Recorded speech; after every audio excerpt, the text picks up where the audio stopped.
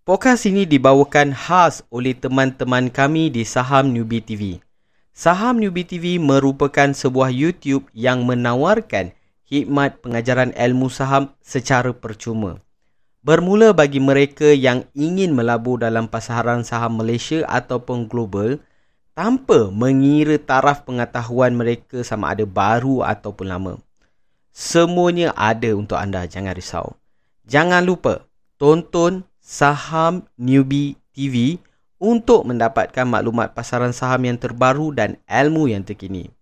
Bagi mereka yang ingin membuka akaun pelaburan, mendapatkan mentoring secara personal ataupun mendapatkan khidmat konsultasi ilmu saham, Saham Newbie TV juga menawarkan perkhidmatan-perkhidmatan tersebut.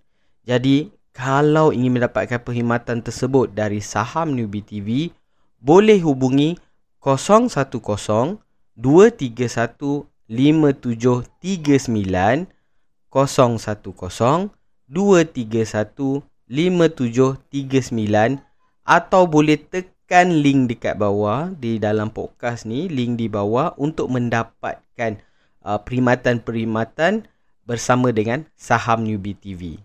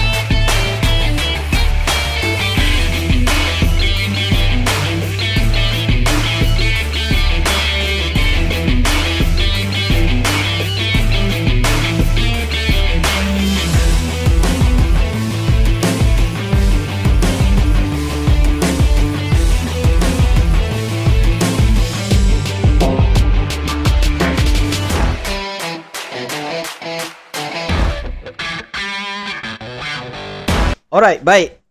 Bersama kembali dalam podcast kita yang episod ketiga, series kedua lah. Ya, series kedua. Okay, so dalam topik kali ni kita akan bincangkan adakah lawyer ahli neraka lah. Ini pun cerita ini pun cerita yang tengah hangat dengan Bella. Aku baca tadi dekat social media kan. Lawyer koyak lah, apalah. Kau tengok dalam social media, kau tengok situasi dia, aku tak terkawal tu. Dia punya komen, satu komen yang dia punya condition tu, aku terasa macam gila lah. Dia macam ni lah belum. Aku bagi pendapat aku lah. Okay. Pasal tapi kau kena hati-hati ni pendapat aku pendapat kau, pasal kita punya our culture lah. Okay. Our online culture kat online Malaysia. Culture Yahudi pun koyak doh kita. Orang dari negara yang beribu batu dari kita pun cakap, "Ui, Malaysia dahsyat doh dia punya ni." Yelah. Dengan mak kau hijau, koyak ke kan? Sampai aku tak boleh doh. Aku bila baca kan dekat dalam ni kan, kau bayangkan orang kita boleh panggil lawyer tu ahli neraka weh.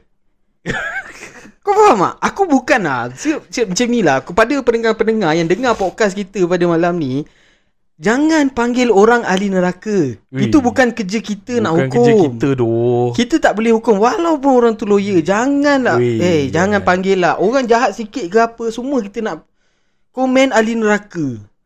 Serius lah. Tapi ya, aku nampak ah. Kita Malaysia ni kan, dia macam mana cakap, emotion lah. Emotion gila. Emosi tu bila nak komen ke nak ni kan. Aku tengok, yalah aku kesian. Lawyer tu, siapa nama lawyer tu? Adalah. Yelah, korang cari lah sendiri. Aku pun malas sebut kita malas nak sebut nama kan. Korang cari lah sendiri kan. Tapi yelah, lawyer tu pun, yelah, kalau kau fikir balik lah kan, at the end of the day, dia pun manusia. Dia pun ada perasaan. Yang kita bukan nak bash siapa yang komen apa. Itu lantak pia, itu kau punya rights lah kan. Itu kita kata freedom yang ada kat dalam negara kita. Freedom of social media. Kau boleh nak cakap apa, tapi dalam masa yang sama kena fikir. Kita Dia macam ni tau cakap. Bila aku tengok pasal lawyer ni kan, pasal lawyer, orang duk condemn lawyer ni kan. Kau fikir balik. Adakah yang orang bonda tu lah kita panggil, expect macam bonda kan. Adakah dia tak layak untuk menerima keadilan dan menerima orang kata justice? Okay, walaupun di persepsi masyarakat dia nampak bersalah. Okay, aku nak menjawab benda tu, aku tak boleh jawab. Kira aku tahu jawapan dia yang lebih political punya jawapan.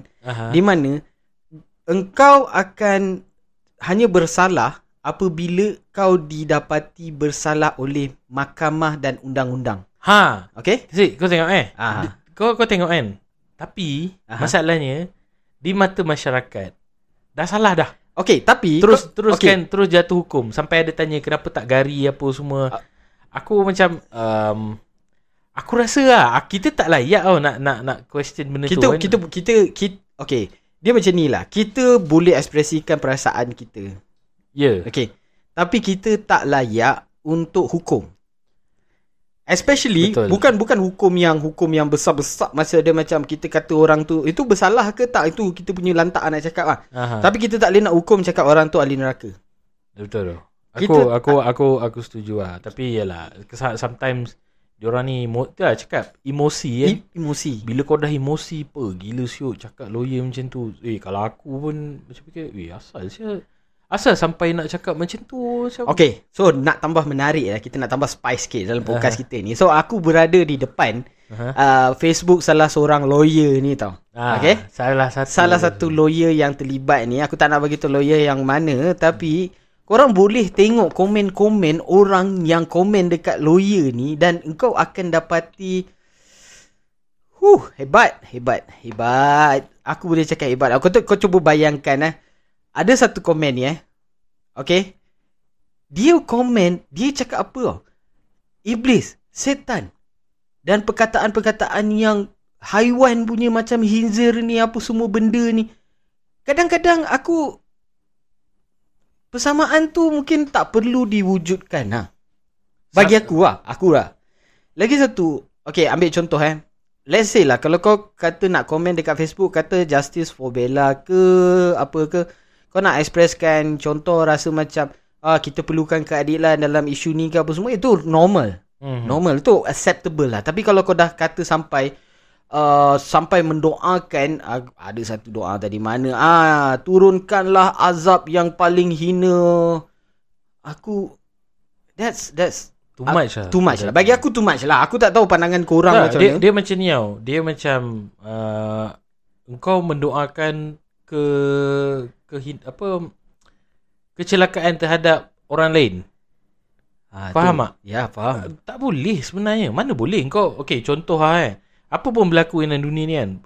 Aku tak tahu ustaz dulu pun kan. Ustaz dengan ustazah dulu, aku belajar dulu kan, pernah cakap tak boleh kau nak doakan matilah orang ni, tariklah nyawa dia semua. Tak boleh doa macam tu doh. Aku tak pandai lah tu buat ustaz. Tapi aku dengar bila tengok balik kan dalam komen ni, oi gila lah. Dan kalau kau pendengar-pendengar korang-korang ni dengar, boleh lah pergi visit website ke ataupun mana-mana, apa nama dia, Facebook ke apa kan. Kau boleh tengok komen-komen dia ni lah. Dan lagi satu aku kagum satu benda tau. Korang ada banyak masa. Betul. Korang banyak masa tu. Banyak masa. Aku kagum aku tengok komen dia. Okay, imagine kalau dia boleh taik panjang doh. Kau faham tak? Memang ekspresi dia, especially kat Facebook panjang gila. Korang macam mana ada masa nak taik panjang macam ni? Aku kalau WhatsApp pun Okay, noted. Dah settle. Kalau tak call. Habis kau boleh komen dekat Facebook yang panjang-panjang ni. Yelah, ambil contoh lah. Ada setengah orang boleh menulis, ada setengah orang tak boleh menulis kan. Tapi komen yang panjang-panjang ni gila panjang banget. Gila panjang banget. Tapi yelah, kita cakap ini dia macam selalu kita this is the freedom yang kita ada. Tapi kena tahu, aku baca-baca dalam komen ni juga. Dalam komen ni juga ada benda yang aku rasa sebenarnya is against the law. Yes. Itu korang kena hati-hati. Bila korang nak komen, kita ada law of cyberbully. Yes. Dan lagi satu, aku sangat-sangatlah nasihatkan korang kena tahu tau. Apabila korang nak komen dekat social media, especially komen topik-topik hangat, especially macam Bella ni ke apa kan, korang komen dekat lawyer tu punya web Facebook tau, ataupun social media mana-mana macam TikTok ke apa tau. Untuk aku rasa untuk orang yang tak tahu lah, sila-silalah perhatikan betul-betul lawyer ni pernah dia pernah represent siapa. Kita orang tak nak bagi tahu. Dia pernah represent siapa, kes apa, sama je. Kes apa, dan lawyer tu menang. Lawyer tu menang kes tu. And aku rasa untuk kalau setakat korang kena surat lawyer, kalau aku kena surat lawyer pun aku menggigil juga. Faham tak? Jadi masalahnya aku ternampak ada 2-3 komen tadi yang cakap simbah air lah apa semua kan. Okay. Aku tak tahu, aku bukan lawyer kan. Aku bukan ni. Lagi satu, korang kena tahu lawyer tu bila dia baca komen tu, dia takkan select semua komen, dia nak saman semua, tak. Dia akan cari satu yang cukup power, kira macam ini memang boleh buat kes lah. Yes. Memang ni boleh buat kes. Winnable case. Winnable case lah. Ayat kau memang padu kat situ. Itu dia boleh gunakan. Korang kena tahu, kena hati-hati. Kalau kau komen dekat kita orang Borak Brothers ni, most probably kita orang tak kisah.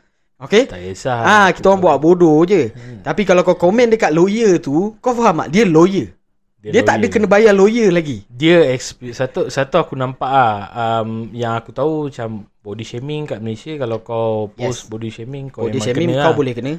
Tu cyberbully lah. Macam ni pun kan. Aku tengok tadi ada kata simbah air panas apa semua kan. What? Kau nak tulis, kau tulis. Tapi repercussion kau kena ni lah. Aku bila cerita pasal komen ni kan, aku teringat ada satu kes loh. Melibatkan artis Malaysia. Aku tak nak beritahu artis siapa.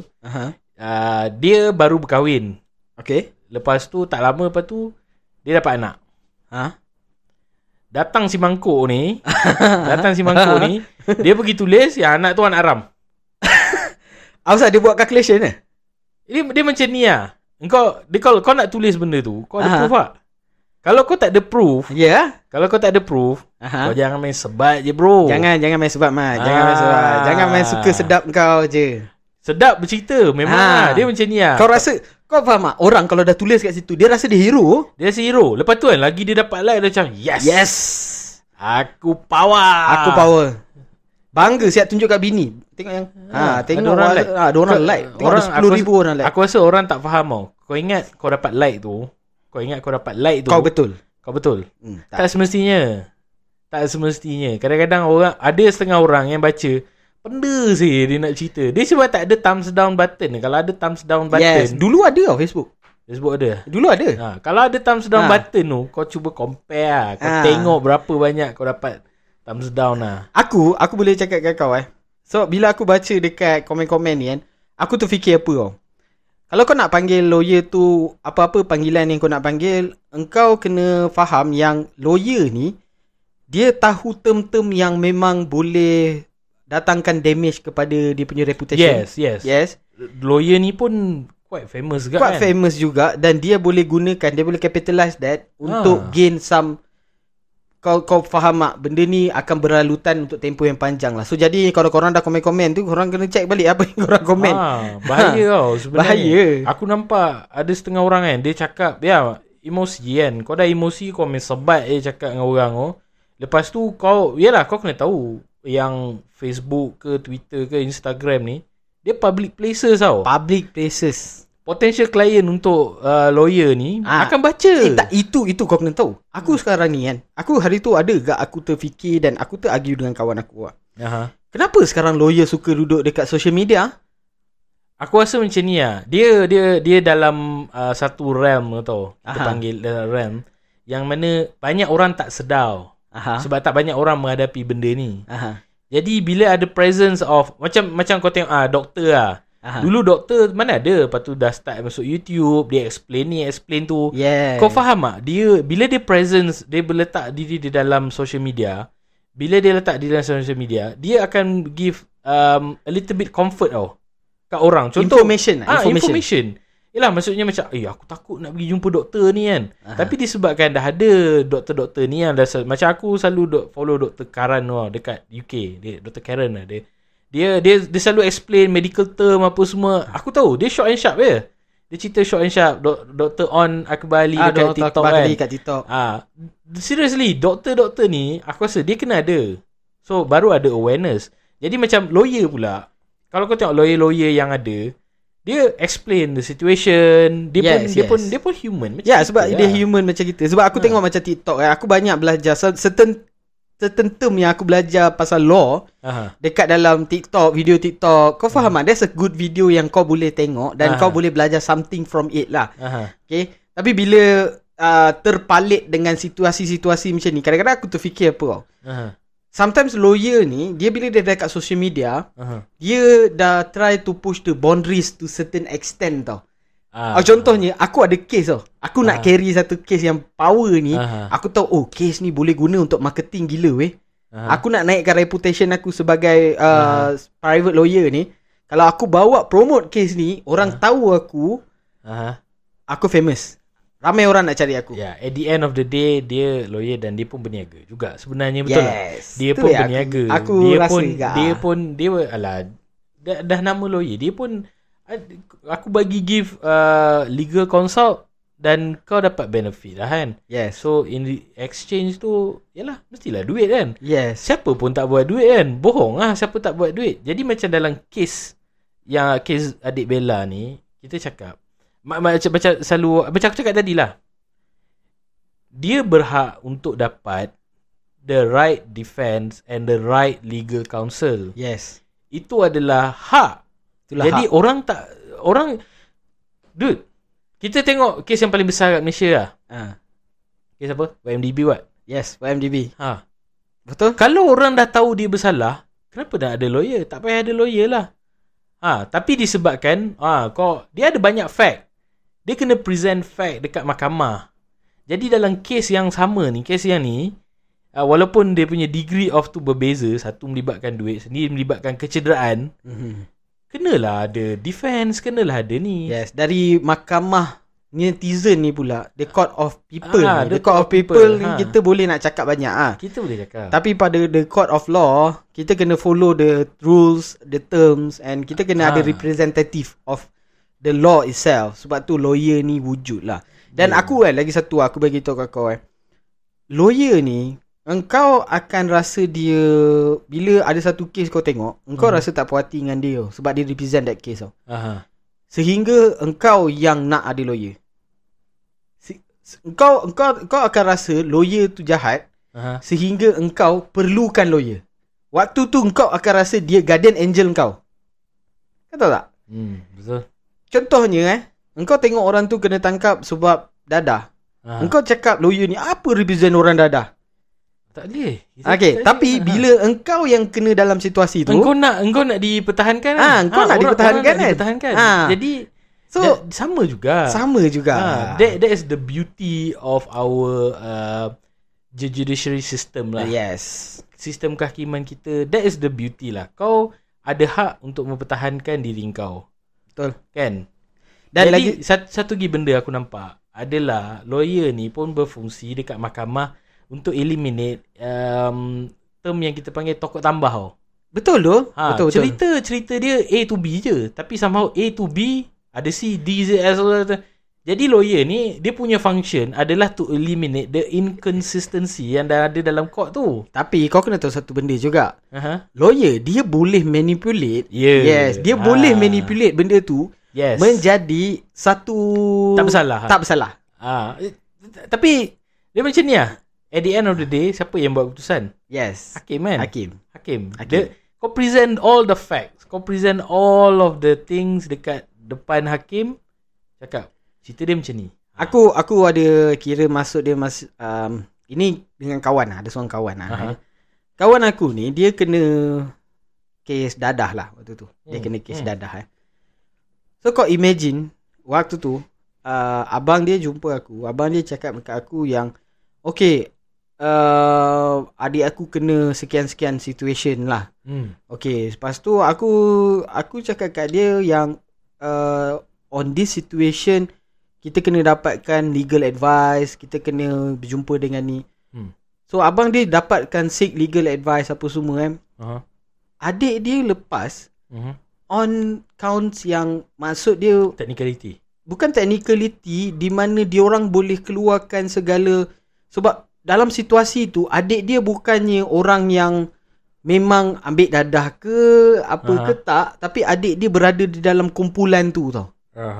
So dia jadi dia mingle dengan orang yang tak betul. Dia mingle dengan orang yang tak betul lah. Tapi tak bermakna adik dia salah. So kalau kita orang luar, kita just tengok on that situation, kita akan kata, apa kau duduk dengan orang isap dadah tapi hakikat dia berkawan. Yalah. Tapi tak bermakna dia isap dadah. So kita tak boleh nak hukum orang on the term yang dia bersalah tau. Bersalah je. Dan tak semestinya. kau imagine lawyer to help on that situation. So adik dia lepas tau. Adik dia lepas. Dan dia dapat proof dengan betul lah. So in this situation aku cakap peranan lawyer tu memang ada lah. Jadi macam ni lah. Dia sebagai seorang rakyat, dia dah dapat the best law dah dapat the best legal representative. Jadi maksudnya dia dah terlepas. So dia akan be more productive lah lepas ni. Hopefully yes. Hopefully lah dia akan jadi produktif. Tak semestinya orang yang selalu turun naik court ni jahat. Bukan macam tu. Orang yang turun naik court banyak kali orang cakap dia ni macam-macam kes ada, kes mahkamah, kes ni apa semua. Tak boleh cakap dia jahat. Kadang-kadang contohnya ada orang dia berada on the wrong place at the wrong time. Yes. At the wrong situation. So kita kena, dia kadang-kadang orang tu tak jahat pun. Tapi sebab benda-benda macam ni lah. Okay. So aku pun memang tak boleh nak cakap macam ni lah. Tapi aku nak share dengan kau lah. Lawyer ni nak jadi lawyer, dia ada satu jenis breed tau. Breed. Bukan semua orang boleh jadi lawyer. Okay. So lawyer ni dia punya DNA dalam diri dia tu memang dah memang lawyer punya DNA lah. Okay. Aku dulu masa kat UKM, aku duduk dengan budak law tau. Bukan aku duduk dengan budak law, tak lah. Dalam college aku ada budak law lah. So aku kenal dia tau. Kenal dia. Dan aku tahu dia macam mana. Dan aku ingat dia je perangai macam tu. Rupanya semua kawan dia perangai lebih kurang sama.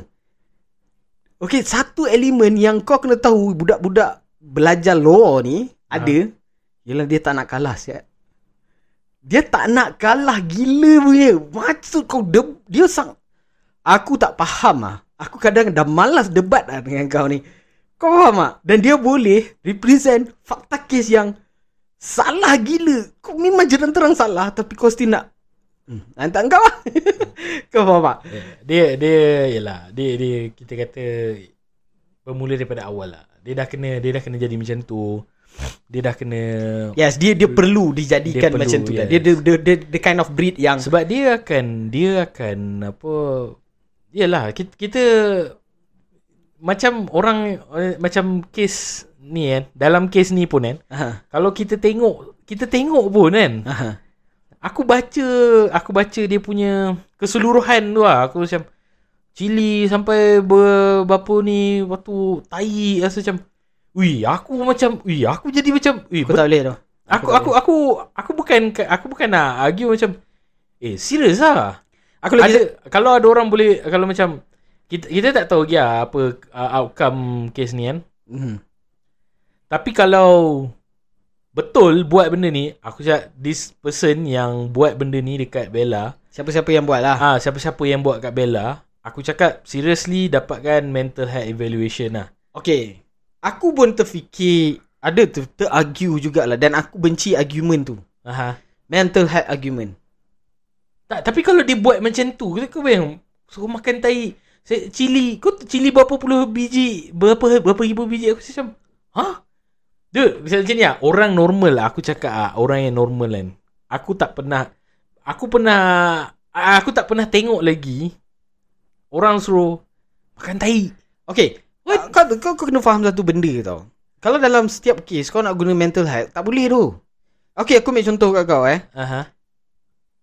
Macam mana kau nak aku tak pandai lah, tapi aku selalu terfikir apa tau. Engkau tak pernah jaga dia siapa-siapa yang tak pernah jaga OKU, dia akan melalui satu fasa. Kalau dia tak pernah jaga OKU dan dia jaga OKU, dia akan melalui satu fasa di mana dia kena rasa dia macam mental health. Tapi hakikat dia, that is the way kita nak treat orang OKU. Sebab it's not easy, it's hard. Yelah, faham. Aku faham that argument. Tapi okay, kau cuba bayangkan. Tak mungkin. Kalau dia boleh go to that place, okay macam ni, kau boleh pergi ke tempat tu, mengarahkan budak tu makan cili, minum air panas, makan tai. Aku baca kan, normal person lah. Aku rasa normal person tak buat doh benda-benda macam ni. Kau tak tahu doh, kadang-kadang yelah, kalau dia marah, okay, contoh kalau dia marah kalau dia marah, kalau orang marah sekalipun kan, dia akan macam mana cakap, fizikal lah. Dia akan bagi fizikal lah. Okay, kalau orang dah betul-betul marah. Tapi kan, kalau dia suruh buat benda-benda ni kan, dia macam ada satu state of mind tau. Dia boleh berfikir tau, apa yang aku boleh buat untuk inflict the most pain dekat budak ni. Aku tak tahu. Aku tak tahu apa yang berlaku lah. Jadi dia suka tengok benda macam contoh, orang tu terseksa, dia suka tengok, ataupun dia nak buat benda tu for dia punya pleasure ke, dia punya apa. Jadi kena tengok doh mental health. Aku macam messed up sumpah, messed up. Aku no comment lah. Tapi apa yang aku boleh cakapkan dalam situasi adik Bella ni okay, bagi korang-korang yang mungkin mendengar podcast ni dan dah terbaca pasal isu adik Bella ni, ada orang cakap yang lawyer-lawyer ni pro bono. Pro bono mana free lah? Free lah. Cuma aku tak boleh terima kalau dia kata pro bono lah.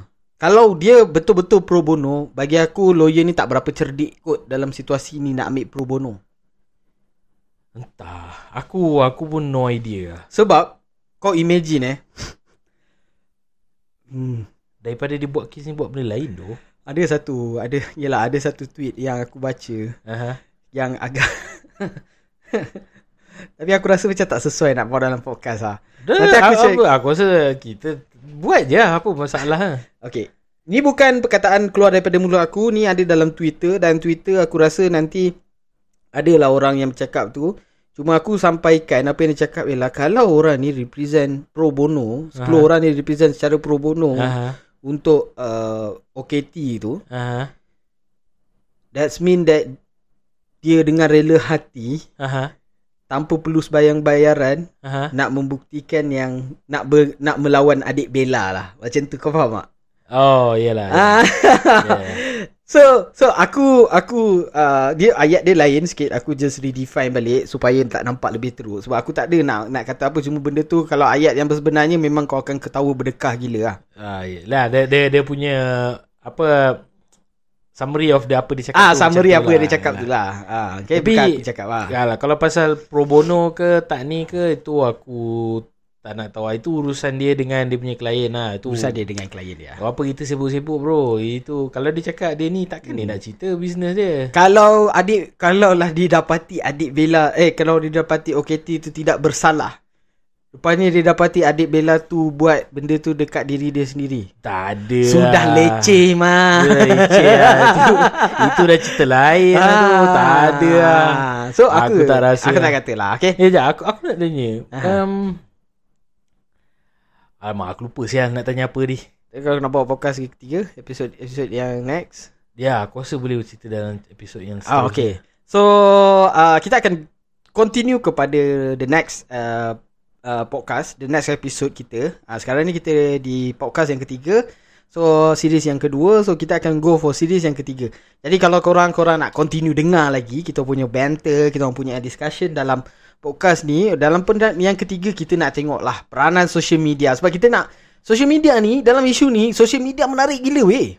Menarik gila. Oh, best gila. Best gila. So kau kena tengok, kena dengar apa discussion kita dalam yang podcast yang series yang ketiga, dalam episod yang ketiga ni, tentang isu adik Bella dan bagaimana social media memainkan peranan dalam isu adik Bella. Okay, stay tuned.